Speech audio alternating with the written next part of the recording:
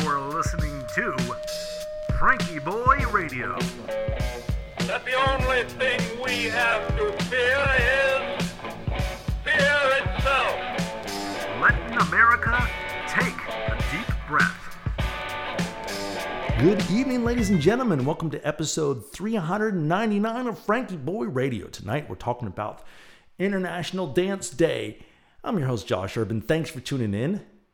Do you like to dance? I like to dance. Believe it or not, I can actually dance poorly. I used to be abysmal. You would think I would just fall on my face immediately. If I walk down the hall, I'll trip on a flat and level surface for no particular reason. I'll forget that the ground is exactly where it should be.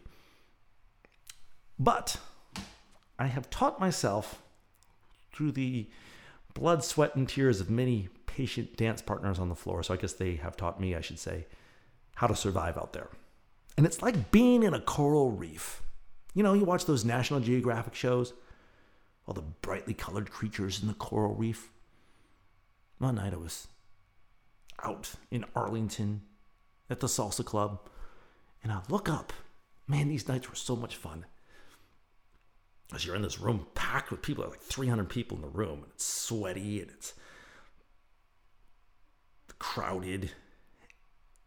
And if the animals had a people channel on their National Geographic TV, this would be the most popular nature show ever. All these strange creatures going around in our bizarre courtship rituals. Lots of rejection.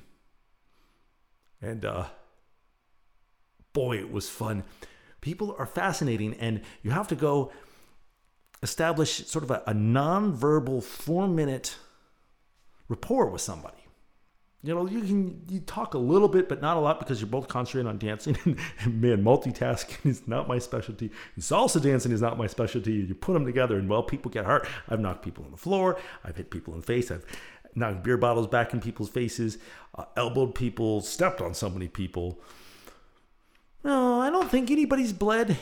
But I was talking to a friend I'd made through dancing, and we're driving along, and I told her, I said, I hurt women. She said, what, like, are you a player? I said, no, I'm clumsy. I just hurt them. So many bizarre, weird, inconsequential little stories. But I think the biggest thing for me through the whole thing was to realize that there was something that was so foreign to me, like being graceful and having a beat. And realize that, okay, I don't have a talent for something like that. And I'll never be great at it.